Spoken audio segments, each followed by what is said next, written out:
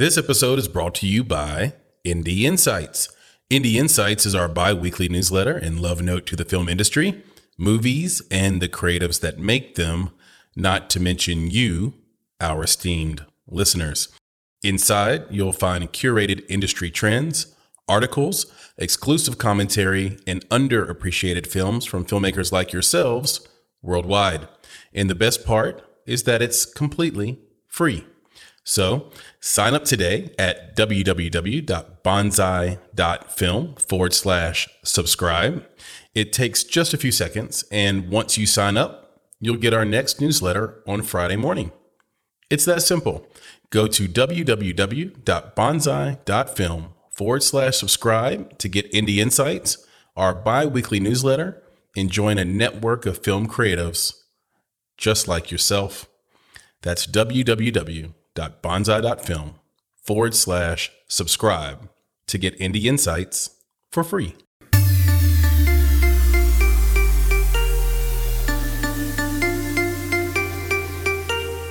You're listening to Make It, a podcast by Bonsai Creative that helps creatives in film get where they're going faster by sharing the advice, knowledge, and insights of professional creatives across the film industry.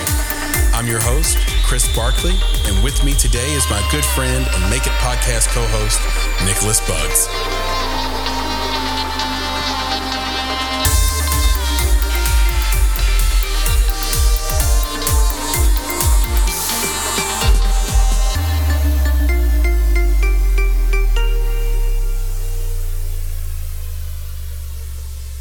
Hello, Chris here with another episode of the Make It podcast, and this is an Indie Talk week, and that means I have my good friend and co-founder with me, Nicholas Buggs.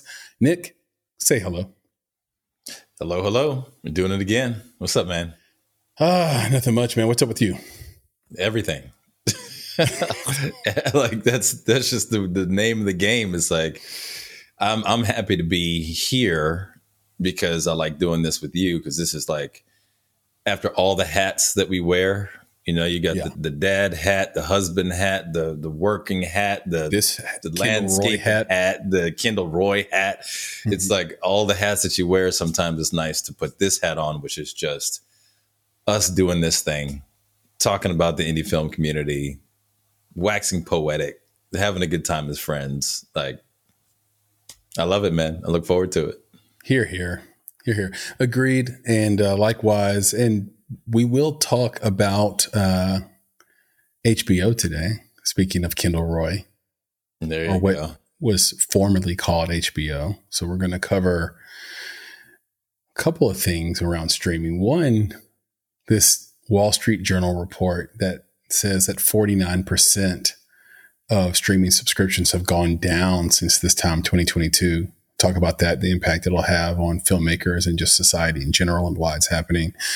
We're going to talk about this HBO brand change, right? Going from HBOMax to just Max. And one has to wonder, why not just go HBO? Oh, we did that in the 80s. Well, that's old. That's old hat. Okay. That's another hat. That's old hat. Yep. There you go. Old hat. Yeah. And then some advice we got from a conversation we had with an incredible filmmaker and talent manager earlier this week, and some ideas around financing, what a filmmaker should be looking for in terms of, or what a financer should be looking for, I should say, in terms of their filmmakers, in terms of their artifacts, like what they're creating, what's most important, and then what a filmmaker should be doing and how they should be behaving if they want to have investments in the future. And then, of course, we will have a culture check. Culture check. This one's a little sensitive culture check. Yeah, it is. I think because it does hit home if you're a part of any indie film community. This will probably feel like a story well, and you guys will just have to hang on and wait to hear what we're talking about there. But because you might get called out. You know, it is what it is. You could get called out, but that's okay. That's why we do the culture check. Right. Yeah. Checking in on culture, but it's also checking people. Right. I mean, that's what we do. Yeah. It's not personal. Like the thing is we would say it not to have an like a bombastic moment on the podcast where we're stirring things up, but really just to say, what can we all learn from this and how do we get through it, together? One thing I told an indie creative this week was they were thanking me for something. And I was like, all I want to do is see all of us win. Like, you don't have to thank me. I'm literally here just trying to see, is it possible for everyone to win? Because I have this true belief that there's abundance. There's like overflowing abundance. There is enough for everybody. But because we weren't raised with an abundant heart and an abundant mindset, we think we have to kill someone else to get where we're going. We think we have to knock the other hyena off the carcass to get our feed, sort of thing. And it's just, we're human beings. We're special. We don't have to do that stuff. We found a new way. Like, human beings, in the words of Joseph Campbell, are the storytelling animal. And because we can tell stories, because we can imagine things that don't exist and then will them into existence, that makes us a lot different. And I really think that given the right condition, all these creatives can get where they want to go together. Yeah. And the world's already an insatiable place. It's a place that never tires of new content. Right. But I was going to say, those are basic principles I think that we've had, for a long time. I think it's not just as a company, not as podcast hosts, but as people, right? It's like, how can we create not a win-win? Because you and I both know that there's never only two people in the equation, right?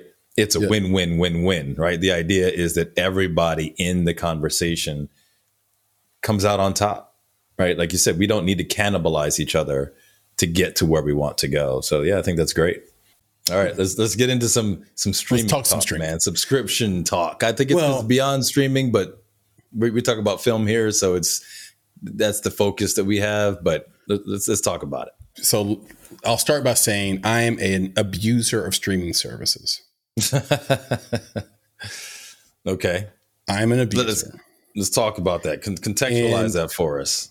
And I'm an abuser of all content services, and I need to cut it out. And I think we are going to dig into it and really look at it, just like this Wall Street Journal report has suggested other people are doing. Because unlike most people that have a lot of streaming services, we haven't cut off our cable. So I've got Xfinity, got it. Cable, internet and phone, and security. So I've got a pretty significant Comcast bill or Xfinity bill every month. And then we have all these subscriptions that tend to pile up. And here's how it happens. You sign up with a trial, or for me, I have 6 people on my account, like my phone account. Yep. And they have the ability to subscribe to things for 7 days and they forget. Yep. And then they watch a show and they're like, well, let me just watch it till this show is over. And sometimes it can slip through the cracks. And so I've used Apple TV. Roku's fine too, so I'm not picking sides here, but I just happen to use Apple TV. It works great with my phone. Yep. But I mean, just off the top of my head, Hulu, Disney Plus, HBO, Showtime, let's see Paramount here. Plus. Paramount Plus I canceled, but then it came for free with my cell phone plan, so I added it back. But that reminds me, Apple TV Plus, which I'm not sure I've been charged for yet, but it's coming, and I have it. Peacock is there. I just recently transitioned to the paid one. I was on the free one, and now I'm on the paid one. We have YouTube TV. No, I don't do that. Yeah, we do that one, YouTube TV. Yeah. And then what about HBOMax? Yeah, I have HBOMax. Yeah, you got that one. Disney Plus, Fubo TV, Netflix. How are we leaving out Netflix? I have Netflix. Yeah, we got to do Netflix last. That's good. I like the fact that you didn't put that one first. That one might be top of mind for everybody because you know why? Because I don't watch it as much as I used to. There you go. And I'm with you on that. That's the honest truth. No, and it's no Yeah, problem with Netflix. I'm the same. I'll marvel at their algorithms. They're brilliant. Mm-hmm. They have a new show called Beef. Yeah, I saw that. And when it was on Sally's profile, the cover art was two women. And when I switched to my profile, it was two men. Yeah. I was like, these guys are so good. They're so good. They're so tasty. You know, like they're so delicious in how they do things. So it's, you know. So anyway. Okay, so Netflix has gone, and I know I'm leaving some off. Mubi. Right. I have Mubi. Mubi, yeah, there you go. But so it hasn't gone to the bottom, but Netflix is somewhere in there. So let's talk about the services that you have. So you're an abuser. Okay. Now, does an abuser mean that you just have all of them and you only use the top 3, or you're an abuser and you're like, nah, man, I'm using every last service, you know, that comes available, and if it comes out, I'm getting it. Like where are you? Because I know that I'm not using all of the services that I have for me, but you did mention these other people, right? I have these other people in my house as well. And that's where the services come from. I could do without Peacock. I seriously could. I don't need that. My daughter wants that. You know what I'm saying? Like she asked me for that. So I was like, okay, we got Peacock. I could do without, I don't know if I could do without Disney Plus. I do watch that with my son, but that's really for him, right? Netflix right now, the only person who watches Netflix is my other daughter, right? So it's like each of them has their preference on a streaming service. So I got to get all of them, you know? So that's where I get stuck in those things. It's just everybody watches something different. I have a different perspective. I have a little bit of that as well. You know, my kids are, for the most part, grown.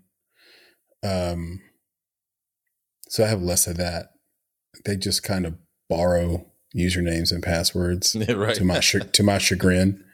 And, you know, before anybody judges me, I am not condoning this. You have to realize when you have a house full of women, you're not in control. Like you can say no, and then you're going to find out that somebody went to your account and gave you the password anyway. Gave them what they want. They're going to get what they want no matter what. Women get what they want no matter what. And you have to be like covered in iron wool as a man if you stop them, and then they don't want to be around you. So you got to figure out which hill you want to die on. I'm not dying on the damn streaming hill. So, streaming hill, right? Yeah. Yeah. So, but here's the deal. I actually come at a perspective like I feel like it's my job. Like I need to be able to understand what's happening in content media, and I need to have my finger, you know, sort of on the pulse of what's good to keep my taste polished. But what's frustrating is before streaming, that could be accomplished in one cable subscription. And we've talked about this before. Yep. Innovation is just unbundling. And then once everything's unbundled, then innovation is rebundling it. And I think we're in the process of rebundling right now, especially as subscriptions drop. If these keep dropping, you're going to see the bottom 20% get acquired, just period. M&A, acquisitions, and be part of something else. When you have Hulu, Disney, and ESPN, you really have one service. That money goes into one hole, right? And so I have all 3 of those services, but the problem is all your shows are spread out, right? So if you want to watch Succession, which we talked about earlier, episode 3, chef's kiss, by the way, highly recommend. That's on HBOMax. Now, I do watch more than that on HBOMax, but that's a show that everybody watches that they might get a subscription just to watch that show. Right? Yep. Then on Showtime, you might have Hard Knocks, or you might have The Chi, which used to be on. I think they've done their series finale or whatever. Now, I dropped Showtime recently because there wasn't anything on there I was watching, but I could get it back. But when Ray Donovan was on, it was the only, I literally paid $11 a month to watch Ray Donovan. That's how good I thought it was. Well, that's the thing is that, you know, think about it though, $11 a month to watch something that you truly enjoy is nothing, right? You're going to spend more than that just going to the theater by yourself one time, right? I mean, it's just, that's worth it. So it makes sense. Not me. but right.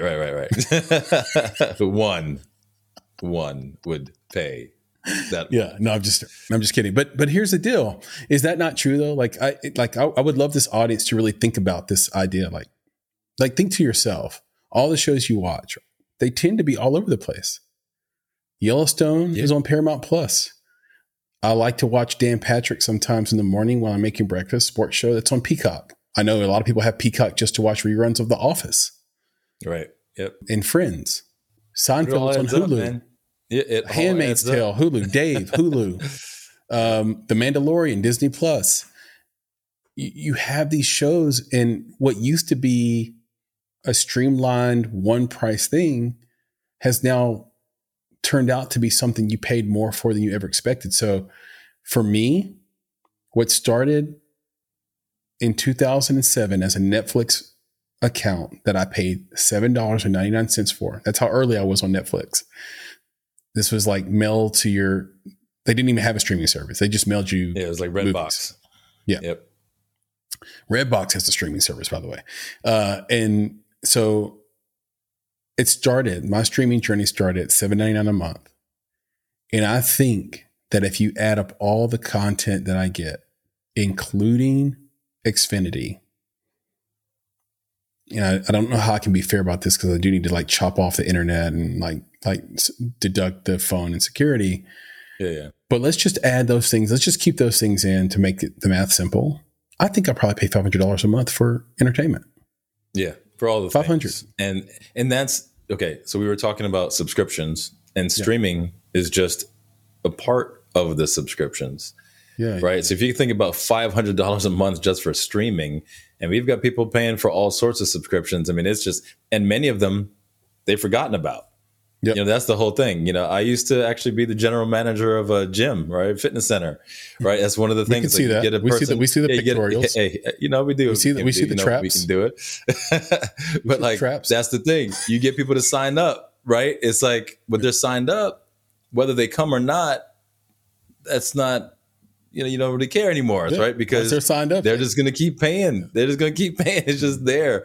And there is this idea with streaming and many subscriptions is that there is a FOMO element, right? Or there's the idea that even if it's not a fear of missing out, it could also be that bandwagon effect where it's like, well, I don't want to get rid of HBOMax because one, there might be something on it that I need to watch. But two, when I'm in conversations with people and they're like, yeah, I got HBOMax. Well, you want to be like, yeah, I got HBOMax too, right? So you keep these subscriptions. And I think now it's become such a challenge and such an issue with people that there's services out there. What is it, like Truebill and Trim and Mint that are designed just to monitor your subscriptions and say, hey, reminder, you're paying for all of this stuff, right? And it gives you quick and easy ways to just cancel those subscriptions. So I think people are now, like you said, I mean, the Wall Street Journal article is saying that people are canceling a lot. And I think that part of that is because these apps are helping people to control and manage all of those subscriptions. So we'll see. I think it's going to keep going down, as in Mint Trim sounds like a great springtime cocktail. There you go. Mint Trim. Would you like a mint trim? Would you like a mint trim? Trim mint? I'll make one for you right now. Would you like that on the rocks? There you go. Well, you should come up with that. You should do that. I'll make one. Yeah. I'm a mixologist. I've gotten into mixology over the last decade. Mixology. I can put that together. Yeah. And then I'll share the recipe in our newsletter. How about that? Boom. The trim. Truebill's mint trim. Trim mint. Mint trim. There you mint go. Mint trim. It doesn't work the other way around. All right. Now we were talking about streaming. Let me say this too, because I want to be fair to the subject a little bit here before we jump on it and jump off of it. I also left out FX, which has Fleischman's Got a Problem, which is an amazing show. Everybody should watch it. Anyway, the other thing that we just have to acknowledge is that streaming came up between 2010 and 2020. What was happening between 2010 and 2020? We had runaway stocks. We had zero interest rate. So we were living in a time of great wealth and people could afford these things and they didn't think about it. There was money to be had. You had people that became millionaires off GameStop. You had people who became millionaires from Tesla stock and from Square, which is now Block. You had people that were Bitcoin millionaires. You had people that Bitcoin billionaires. Like a great example of this is this guy named Chamath Palihapitiya, who runs Social Capital. And he's also one of the co-hosts on a podcast, great podcast called All In.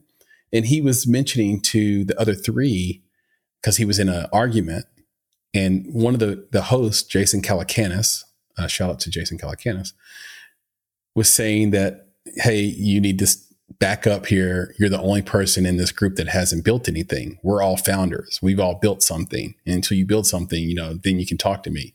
And then he says, but I'm the richest. Isn't that tilted? and it just goes to show that, like, he's the richest because it was better business to invest in things between 2010 and 2020 than it was to build things, which is ass backwards, by the way. And so people had all these streaming services, and now interest rates are ticking up, tick, tick, tick, tick, tick. And everything's a little harder. Everything costs a little bit more. Not to mention, literally on the treadmill this morning, I saw Good Morning America telling you the 3 tips on how to prepare for a coming recession. And that's a show that goes out to half the country every morning. Right. They see that, they get scared. Okay, where do we need to cut back? Where's the fat at? Oh, are you really, really, really watching FX? Are you really watching old reruns of Homeland? You're going to have to find another way. We need to cut that. Yep. Let's cut what we can. So I just want to mention, I just want to be fair to the economy too. Yeah. And I'll just say that that's all true. Inflation went up. People need to groceries are more expensive, right? You got to figure it out. You're going to eat, you're going to watch Netflix. But I think there's also, there was the myth. And fear setting. Yeah. But there was the myth that, you could cut the cord and save. Right. And I think it was in the beginning, we felt that was true. But then they started popping up all these. Yeah. Then you started popping up all these services because it felt like it was just Netflix at first. Right. And then it was just like pop, pop, pop, pop. All these things started coming up. And now you had to buy the new thing and then buy the new thing and buy the new thing. And by the time you bought your 10th one, you're back exactly where you were before, with a 200, 300, 400, as you said, almost $500 bill for all these things that people didn't expect. So I think that now that they see all that stuff add up, they're like, yeah, what am I doing? Right. I can't be paying these $10 for these eggs and spending all this money on all these streaming services. It just doesn't make any sense. I think this is the most we've mentioned eggs in any one episode. Coming off the back of Easter. It could be something to it. Coincidence? I don't know. Maybe. But anyway, streaming services. The next thing we wanted to talk about was HBOMax. Right. Yeah. Speaking of, by May, I think they're already calling it Max, but by May 23rd, it's going to officially switch over to Max.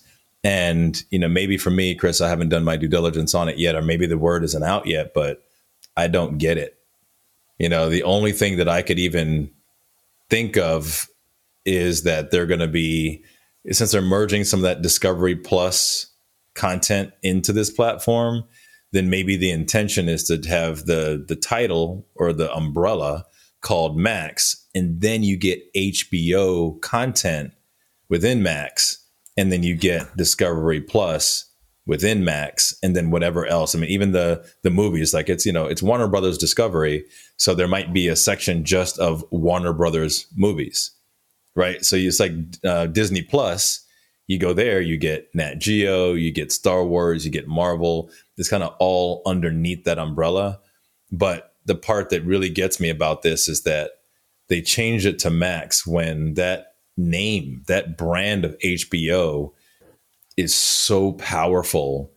And to potentially put it under the umbrella of something called Max, I don't know, man. It seems like the wrong thing to do. But again, I don't know the details. I'm not in the house that Warner Brothers built, right? So I don't know why they're making such a decision. And maybe it's the right decision. It's going to take me a little while to get used to being like, hey, I'm watching Max, One of the That's not keywords my you neighbor's said dog. there. That's right. By the way, if you have a dog, I know you don't, but for those out there that have a dog, and they'll know this, and then your dog is a pure breed, right? It's an Aryan. Not right. What you find out is that the names are super long and complex because you have to follow the dog down the family line. And so I have a dog named Clove, but her real full name is Clove Gypsy Basil Rain. And those dogs, I know it's funny, Nick.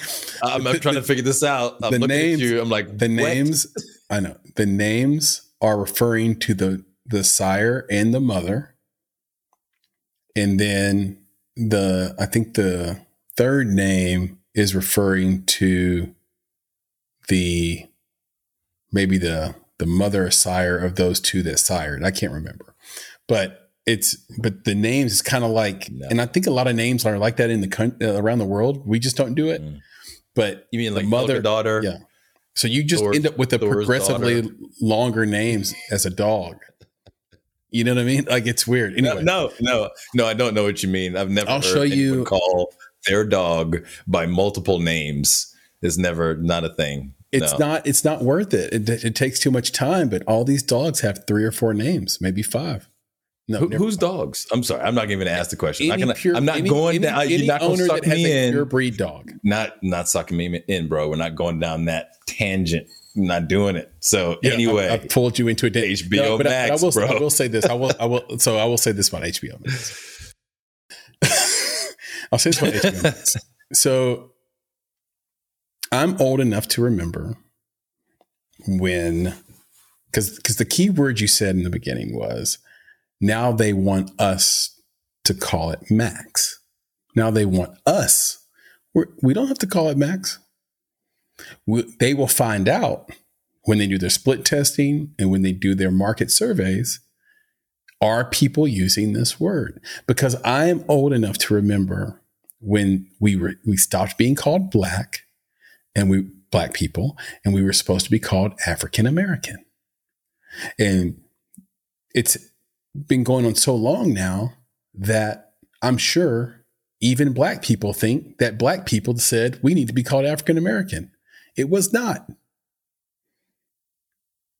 It was a politician, essentially, that wants us to be called African American. It's more appropriate. But I don't have to call producer Elise a European American.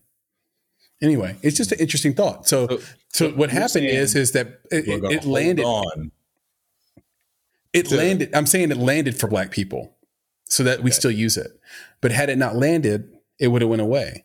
I think we're still on the fence right now with Latinx, or Latinx, or whatever. They are doing surveys all the time to find out, is this name landing in the Hispanic community, and they're finding that it's not. But they're not just going to give up because they spent tons and tons of money to market this thing and to get people to say it on TV. That's how it happens.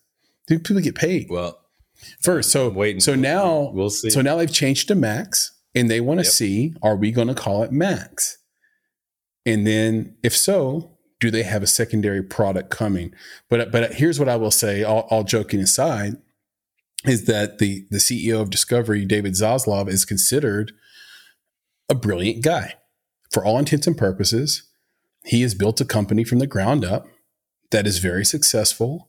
And unlike a lot of the content companies that have been around for decades, which always are looking for, that always run up profits and then have a handful of bad investments and quickly get into debt and need to be purchased. And it happens all the time. And I would recommend anyone to read the Who is David or Who is Ovitz? Is that the name of the book? Michael Ovitz. Yeah, Who is Michael Ovitz? Yep. I said David. I had David on my mind. I would tell everybody, in film to read who is Michael Ovitz. And you'll just see how much M&A, merger and acquisition activity goes on and how it actually happens and starts. So, yeah, I mean, if he's doing it, there is a piece of, like, there is a degree of faith that we should have that he has a grand plan that's long-term and not short-term thinking based, because he just hasn't ever done that in his career. Yeah. I mean, like I said, there's been a lot of change. That's for sure. Right.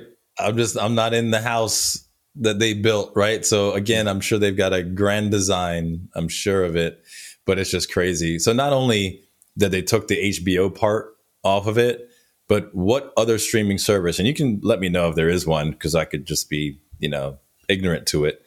What other streaming service has like a person or a dog's name as the name of the service? Like, it's Max. Like, I'm watching Max. I'm watching a person. Like, it sounds like I'm watching, a living being. I just watched this on Max last night. It's just weird, but I'll get used to it. And I'm sure HBO will be a subset of Max. So you'll still be able to say, I watched this on HBO, right? Discovery Plus. They're going to find out, are we going to say that? And I'm still going to say Discovery Plus, because that's what you watch, right? I think that might be what's going to happen. Yeah. I mean, to me, if you ask me, what did you watch Succession on? What did you watch John Oliver on? I'll say, HBO.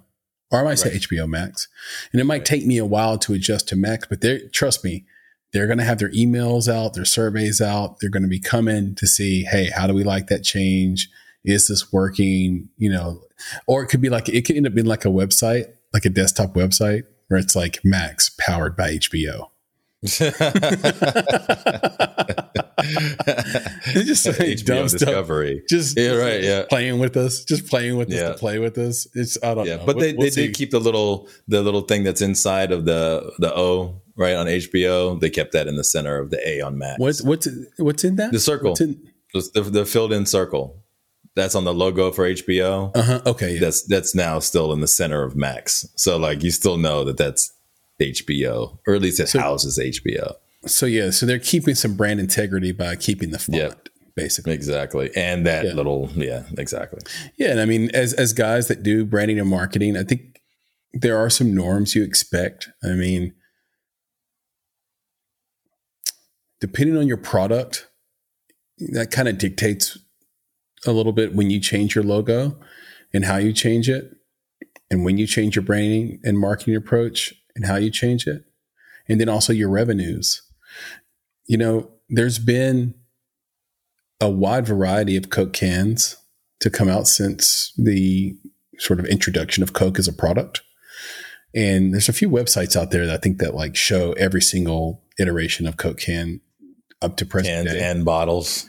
But what's remained is the script font of Coca-Cola, and that'll never change because it's classic, and they have incredible revenues. And the only time they'll change it is if their revenues drop. What you'll notice a lot of times with apps on your phone, you'll look at your phone one day and the app will change. You'll be like, "Where's that app?" Oh, they changed their branding. Apps have to do that all the time, and especially on iPhones, because they're giving up 30% of their profit to Apple. On a regular basis. So it eats into their margin. You have to have an incredibly viral app to survive in the App Store. And so you'll need to do something to sort of engender new and motivate new users, new subscribers, whatever it may be that you're selling. And so you'll see a brand change with apps happen once every year or two. But if you typically have a legacy brand, or you're trying to build a legacy brand, you don't make changes to your core branding ever. It's your brand. You live with it. It's how people recognize you. Hermes is never changing that font. They're never changing the graphic they have around those words, and for good reason, and rightfully so. You have to know that a brand is about consistently showing someone the same thing over and over an extended period of time, until they learned. It's like a song you hate, and then the radio keeps playing it, and now it's in your brain. Right. And then in 20 years you hear it and you catch nostalgia, even though at the time you didn't like the song. The symbol has meaning. That's the main thing. The symbol has meaning. Yeah. And so, to your point, Nick, this is a big move in the sense that they're disrupting a little bit of what we've always known and what we've associated and affiliated with high quality. But also, to your point, they didn't change the font. So our brain's still going to trigger and say, oh, that's HBO. Right. Yep. And it's going to be probably, like I said, it's going to be underneath the Max umbrella. So it'll end up being fine. It's just very interesting. I'll just say that. So anyway. It is. We also had interesting conversation with Vansel Burke, who runs Burke Management, talent management in Los Angeles. And, he's worked with Todd Bridges and Darius McCrary, I think Christopher Nolan, and he's got a bunch of people in his roster that are luminaries. And, he's the guy who did the movie Karen, if anybody wants to check it out. But we were talking to him, and he said some really interesting things about, how he chooses to invest in films. And so if you're a filmmaker out there listening to this, I think this is an important part to pay close attention to. And I basically asked him, I said, what do you look for? What is your top priority when you're making a investment decision? Is it cast? Is it the filmmakers, or what me and you, Nick, call filmmaker founders? Or is it the story? And he said, to me, it's story. And I've always said, and I think you've always backed me on this thing, that story is king. That's but right. I think what's interesting about that, well, there's a lot of things that are interesting about it. But I think what's interesting about it to me is that we also did the film investment series, which was this mashup of 52 different conversations I had with Jason McConnell, the writer. And we put them all together and had one episode. And in that series, which I think is really valuable to listen to, I think you guys can find it in our library and on our YouTube page. I think our YouTube page has it sort of like front and center where you can just easily find it and play it. It's a film investment series. And I'm a big believer in looking hard and long at the filmmaker founders. I want to know, what type of person am I wiring this money to? Are they the type of filmmakers who just want to make a movie and find some, frankly, fool to to pay them to make it? Are they the kind of filmmaker that won't take a fee until their investors are paid back? Are they the type of filmmaker who is delusional? We've worked with filmmakers who, even though they didn't have the right structure financially and didn't have the branding and marketing structure from the beginning in place, they still had an expectation that they were going to have a multi-million-dollar film, profit end, gross end, right, off of a micro budget investment. And you can have all these different types. And as an investor, I think you want to know, before you place your money down, because you need to be with a type of filmmaker who's really passionate about being successful financially, and not everybody wants to do that. Some people just want to make a movie and satisfy their creative, and the money's secondary. Because to your point, like you said in the past, Nick, a lot of times a filmmaker is well, my fee's baked into this budget, so I'm good. Exactly. Yeah. And I think Vanzel's right. I mean, you've already agreed, right? Story is king, right? Mm-hmm. That's where it starts. But for me, one of the reasons why it starts there is because that's how you know if the filmmaker has a story to tell. Mm-hmm.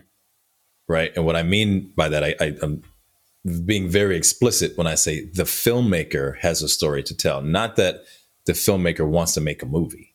Assuming they've written it. Right. And I think that's generally speaking, I think you have a writer director. Yeah. Exactly. They're coming with something that they've written, together.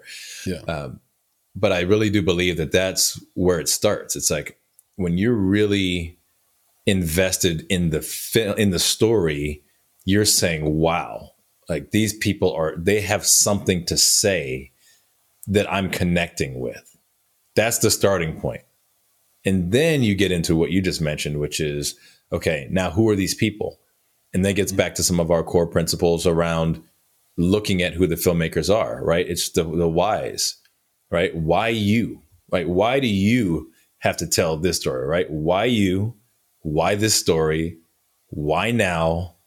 Yep. And then why me? Why us? Yeah. Why right? As an investor, right? Exactly. Why us? Why would you pick us to be part of this story? And that why us, of course, is super important. Back to some conversations again that you and I have had around this, is that as an investor, especially with us, it's like, we're going to be there with you, right? This is, we're almost joining this little family here, right? We're going to be in for the long haul. At least that's our thinking. So if the why you is just because you want our money, then that doesn't work. Yeah. Right. Because that doesn't say you want us, right? You can get money anywhere. Right. So why us? So, but again, I think it all starts with, I read that story. It connects with me. Now I want to know about these filmmakers, ask the why questions. If those why questions are connected, like I'm connecting with that, then we got something here. Right. Then you get into the other things like cast, and, you basically, you see an opportunity to make something great. But go ahead. No, that was all perfect. And it's got me, you have to be careful because I get passionate about this subject. Of course. You gotta be careful about what you say, because there are filmmakers out there who actually hate their investors on a fundamental level. They don't actually hate them as people. They reach out to them. Those people give them money, and they're like, thank you so much. I'm so appreciative of you and for you. And like, I couldn't have done this without you. But from a lifestyle and principle standpoint, and like what they believe, what each side believes they stand for, they hate each other. They would never be in the same place. I've just met a lot of filmmakers who vehemently dislike people in business, who tend to be got it. your You mean it's not they don't right? They don't hate the investors, but it's like they hate what they're about. Internal struggle, right? I'm an artist. They're in business. They're yeah. And they've almost been taught that by Sesame Street or something. I don't know what it is, but it's like, it's starting. Shout out to Denise Green. These are the people in our neighborhood, bro. Like in our neighborhood. This is Sesame Street is. Yeah, I don't know which one it is, but I tell you what, it seems like it starts young, and or maybe when you're a teenager and you get riled up and you're like, I'm pumping my fist against the man. Well, who's the man? Right. The man is whoever has money. But it turns out that's who you need to make your film, and so you have to try to overcome that. And I think part of that is, well, look, I'm going to quietly hate you, but I'm going to love you while I'm pitching my movie to you.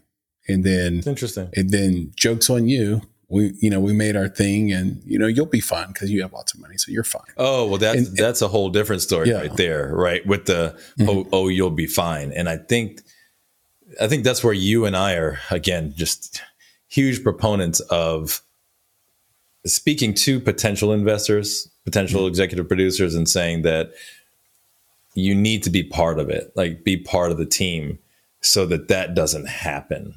Yeah. Right. Like the ivory tower thing, like we talked about, we're not ivory tower EPs because we want to be part of this. Like there's no way that you're just going to make your money as a director, a producer, a writer, or whatever, and then bounce at the end.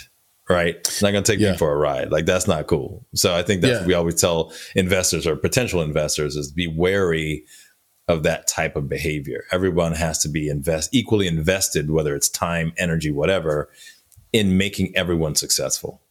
It comes back down to the why me, that fourth why. Yep. Because a good why me, at least in my opinion for myself, is that maybe you've seen some of the work I've put out there. Maybe you know that I'm a musician. Maybe you know that I've been a storyteller my entire life. Maybe you've seen some of the creative I've put out in the world and you enjoy that and you think, the story you're telling will touch me in some way, or something about my life that fits, and that you will invite me in to that creative process versus saying, instead of placing my entire value to you as a number I can put on a piece of paper, as a check to you, or as a wire to you, like, that's a low feeling. Actually, I'll just say it. Like, it's a very low feeling to find out, like, okay, I have to say no to this. So grateful you came to me and thought of me, but this story isn't there, for example. And then then you might never hear from them again. And they're done with you. And then you find out, oh, my value to you is just the number I could put down on this check, or like the money I could wire to you. Like, you actually don't think I have a creative bone in my body. Like, you think I'm in film because I want to see movie stars. Right. And it's just so discouraging. And by the way, you mentioned cast. I think also what's interesting and funny is that for lay people who are just getting into film, I feel like they're always taught right away that cast is the most important thing. And that if you want to make a lot of money, you got to have a great cast. Like, that's the main thing that a filmmaker seems to focus on. And what Vanzel's saying is, look, no, it's story. And I will tell you that, like, 2% of stories are great. And the majority sits in the middle. Like, there's there's polls. There's like 10% are so bad that we don't, like, I don't know why you decided to do this. Like, who's gassing you? You're like the William Hung of screenwriters. or they're just getting started in their career and they need to learn some things. But right? even for just getting started, like, how are you? Like, this is really bad, right? Right. And then there's the really, really great, like, and we talked about this last week. Like, when you know something, or the last Indie Talk, when you know something is great, you don't have to ask anybody. They find you. Like, nobody walks past a gold brick on the ground. They just don't. Like, if you see a gold brick on the ground, you look around. You're trying to figure out, if I go down and grab this, is a landmine going to explode? Right. Because I just can't make sense of this gold bar that no one's found. But it's value when you see it. But it's value. And so when you have a project that's hot and it's fire, everybody's going to be rushing after you and wanting to invest in it, wanting to be a part of it, wanting to do what they do best to help you get where you're going. Right. And I've never seen an example of a super talented person or project that wasn't like that. Like, it gets buzz fast and you realize it has a lot of value quick. So if you're a filmmaker and you find yourself struggling to get financing, that's not a coincidence. Go back to your premises. Like, go back to your basis and say, do I have a great story? Yeah. I might not have a great story because I'm not getting anyone's interest. If you're a songwriter and your friends won't play your song, your mama won't play your song, go back to your premises and say, did I make a sonically good song? And it can go with any type of art, painting, everything. And I think that's just such a valuable, lesson to learn, and just goes to show why story is king. Even though cast is important and the filmmaker founders are important, I think when you have a great story, you'll end up with a great cast and you'll end up with a great filmmaker. If you're separate from the filmmaker, if you're a writer and not the filmmaker. So, yeah. So, and I'll add one more thing to that equation, which is, and again, this is one of those kind of founding principles for us as well, that comes along with that principle of no mercenaries, is that, we, and I think many investors who are successful and producers who are successful, are really into long-term games with long-term players. Yep. Right. So that's another part of the equation. Like you mentioned songwriting, but even, just in filmmaking itself, I want to know that there's something else, right? There's another film, like that this is what you want to be. This is what you want to do. And you've got more in the pipeline. Because like you said, filmmaker founders, you don't just do the one thing and walk away, right? This is something you're going to do forever. That's the idea. I'm investing in you, not just in this one film. So if you're working with someone who's going somewhere, who's got something else to do once this project is done, then you have a little bit more confidence in investing in them, right? Because you're going to work together to make sure you get your return on investment, whatever that is, so that you can do it again together. Right. Yeah. Like, that's the idea. We're in this together for the long run. So if you have a filmmaker that comes to you that seems like they're so invested in that one project, that's why it gets difficult when someone says, to us at least, I've been working on this for the past 10 years. It's like, it's tough because it's like, well, is there nothing else? Yeah. What happens after this? Right? Is it going to take let's say this one thing is successful, or let's say moderately successful. Is that it for you? I mean, you're burnt out after 10 years, or is it going to take another 10 years to get your next project done? Right. Yeah. I'd rather work with someone who's like, I got this thing is hot. I've been working on it for maybe the past 2 years, but I've also got these other 2 or 3 things that once this is done, I would love to pursue these other things, right? Long-term games with long-term players. So I just add that in there as well from the filmmaker founder perspective that, investors should, and many successful ones do, look for those folks who have a second, third, fourth project in the pipeline. Yeah. It's the old screenwriting adage. What do you do when you finish your screenplay? Write another one. Write another one.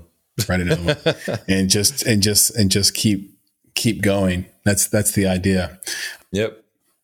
Can you bless us with the sound for culture check, since we don't have this, as like a button I can press yet, and just have I just want to press a button and have culture check come out of your mouth.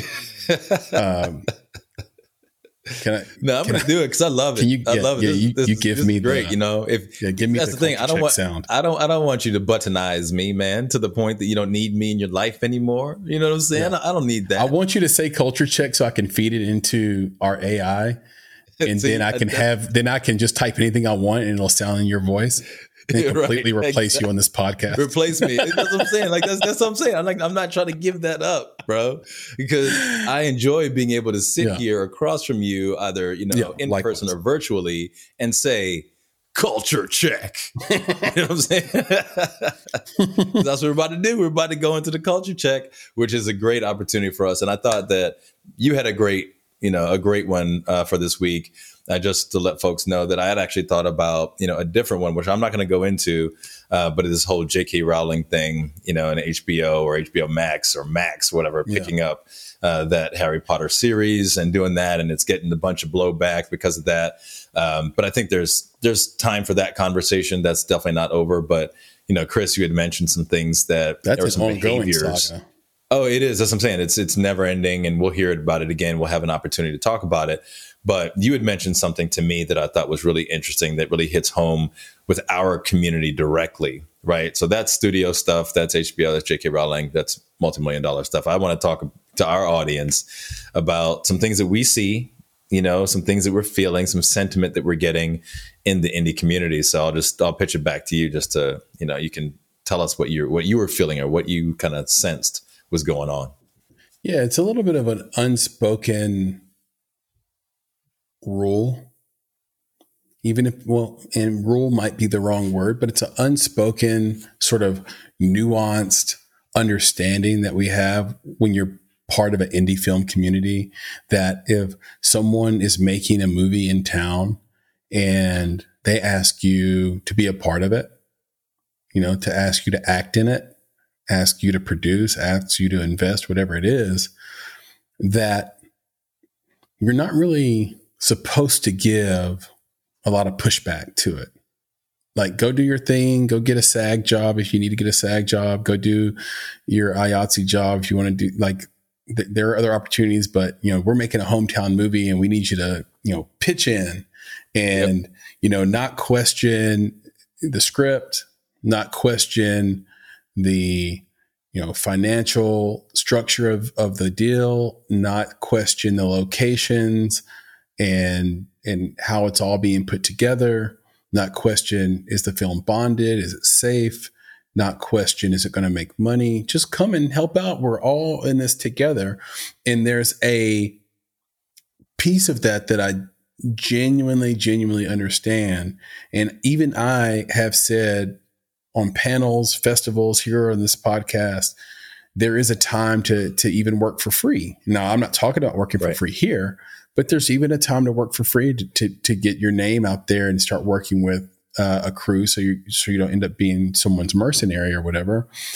But I think also when it gets to a place where you don't feel secure in your place in the community, if you say no, it goes too far. And if I'm an actor, I should be able to look at a character and say, grateful for the opportunity, thank you, but I just don't think this is right for me, without having to have the fear in the back of your head that, oh, this is a small community and, I'm going to get sort of cast off and out of these friend groups or out of this circle because I'm viewed as somebody who's actually trying to have a great career, that actually is trying to curate their career and the work they do, versus just saying yes to everything that comes to you, like a lot of indie creators, indie actors, indie filmmakers do, where like it's always a yes, because it's a project that's happening in town with people that are your friends that you've had beers with. So it's just, you don't want to be kicked off the island, but you also want to be cognizant of the jobs you're taking. It's a really tough spot to be in, frankly. It is. And I think, like you mentioned, it's a spot that you shouldn't have to be in, right? No filmmaker should be putting you in that position. People shouldn't be talking behind your back, right? If you didn't select that, to take that part or whatever the case is, be a part of their project. That's messed up. And I think that, as I mentioned before, Culture Check is an opportunity for us to check in on culture, but it's also an opportunity for us to check people, right, on their behaviors, right? That's checking our community and saying, hey, are you acting like this? Like, are you one of these people that's actually hurting your own community by talking about people? Just because they didn't pick you, right, doesn't mean they don't like you, or doesn't mean that they're, not indie enough, or whatever the case is. You have to remember that, people are looking out for their careers as well. And, as you and I always talk about from a branding and marketing perspective, they're out for their brand, right? Yep. So a certain character that you've asked them to play may not be on brand for them. Right. That just might not be the type of thing that they're doing. So you got to be respectful of that, and don't dog people for not being a part of your project. You should be celebrating the fact that they know who they are and what they want. And maybe another time, the part that you have for them will work out. Right. Like, it's all good. It's just, like you said, it's a small community. If people keep making stuff, at some point your paths will cross again. It's okay. Yeah, and it comes back to what I said at the beginning. Like, there's abundance, and we can all do something and make it, with what's currently out there. And the reason I bring that up is because there's this insidious little tone and this insidious little purpose behind, a reason behind all this, which is if I can get you to do the indie walk with me, and then the films do well, then I will be the one that's higher up on the rung in the ladder and moving forward faster. And so there's a weird hierarchy and power structure at play, where it's like certain investors get pushed out of certain projects. Interesting. Certain actors or producers get sort of shamed into being part of a project they don't think is very good. But at the end of the day, the people who made the filmmaker, the writer, ends up getting to say, hey, I made this movie in town. I'm the one driving, indie film in this community. And they end up a rung more powerful. And you get the sense that's part of it too. And there's this sort of warrior mentality, which look, you need that to succeed if you have a big dream. I get it. But the downside of that mentality is like, you're either with me or against me. You're riding and that doesn't work, or you're not. Yeah, and that doesn't work in the indie community. Because again, like you mentioned, it's a small community, right? So as soon as there's that sentiment, right? So if I'm an actor and I feel like that's how you feel about me, I've got my little side of the community. You've got your little side, and now we're fragmented. We're broken. Right? We're too small. I'm gonna go talk to all my people about how you treated me, or at least my perception of you. So again, it just does a disservice, all around, because we're too small to be hating on each other for any reason, right? It's like, and even a film and it's subtle.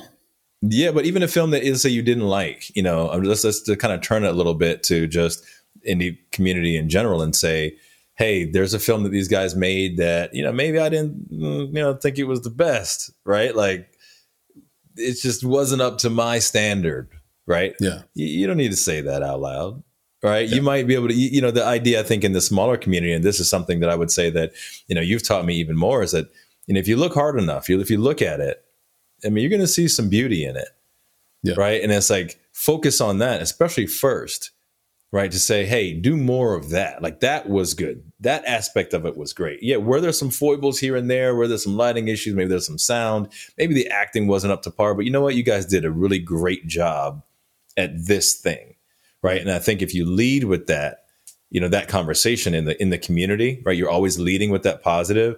Then I think it just brings everybody up, and it opens the door for the conversation about what didn't work, right? And then it's less about critiquing people, and it's just offering advice. So that's just another, piece of this small community feel that we've got here. Exactly. And point taken. And it's crazy because if everybody says yes, whether through shame or not, and you get on set and you have a great time and you have fun, it was all worth it. What was the big problem? What's the big deal? But at the same time, we have to keep the same energy the other direction and say, as a creative, I'm looking for a new challenge. I'm looking to do something that stretches my ability to the point in which I don't know if I can actually do it. Like, one of the things you taught me is how to work out in a way in which you're not sure you're going to get through your workout. Yeah. And if you think you can get through it when you walk in, then obviously you left something on the table. Like, right. If you're certain you're going to get through it, like, you should leave a little broken. And that's daunting to people. It's hard, but I think creatives actually feel that way. They want to go in and try to be broken. They want to try to go in and push the limits of their talent. And a lot of times, frankly, like, an indie project either is too far to the left, 3 degrees to the left, or the script plays it safe, or the project plays it safe, and the characters are the same character over and over. Like, I know a handful of actors in this indie community in Nashville that seem to somehow be playing the same character over and over and over again. It's like, I know deep down they want to stretch. I know deep down they want a better part. I know deep down they want a better script. I know deep down they want to do something different. So, why is this happening? And then there's just the straight, like, power play stuff, like, and weird stuff. Like, I was having dinner with a filmmaker a month ago, and they were telling me that this person they've met 3 times. Every time they meet, that person reintroduces himself to them as if they've never met. Right. But this person's convinced that it's all power play. Like they feel like, okay, you're basically filibustering in a way. Like, you don't want to read my projects. You don't want to hear about my project. So you pretend not to know me. No, I see. And that's crazy. So it's not like it's not like I'm in your face. It's not like you get into a fight on the street when we were kids or whatever. This is like high level chess mind games going on. This is Ouija board shit.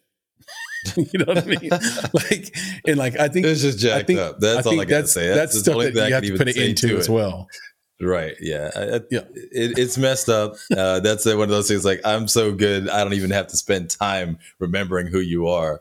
That's Yeah. messed up. But yeah, the community is so small. I think to kind of wrap it all up, though, the community is small, and it doesn't do any of us a service to badmouth other people when they've made a decision for their own career.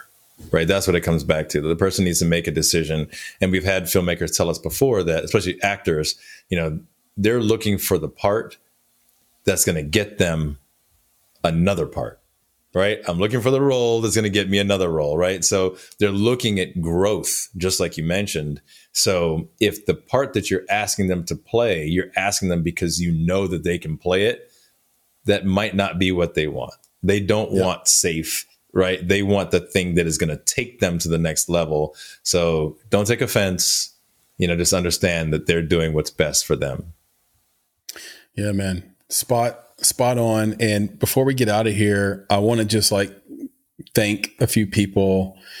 I want to thank all the folks in the newsletter that have written me so many nice email and feedback on the sort of editorial, I guess, I put in the front of the newsletter.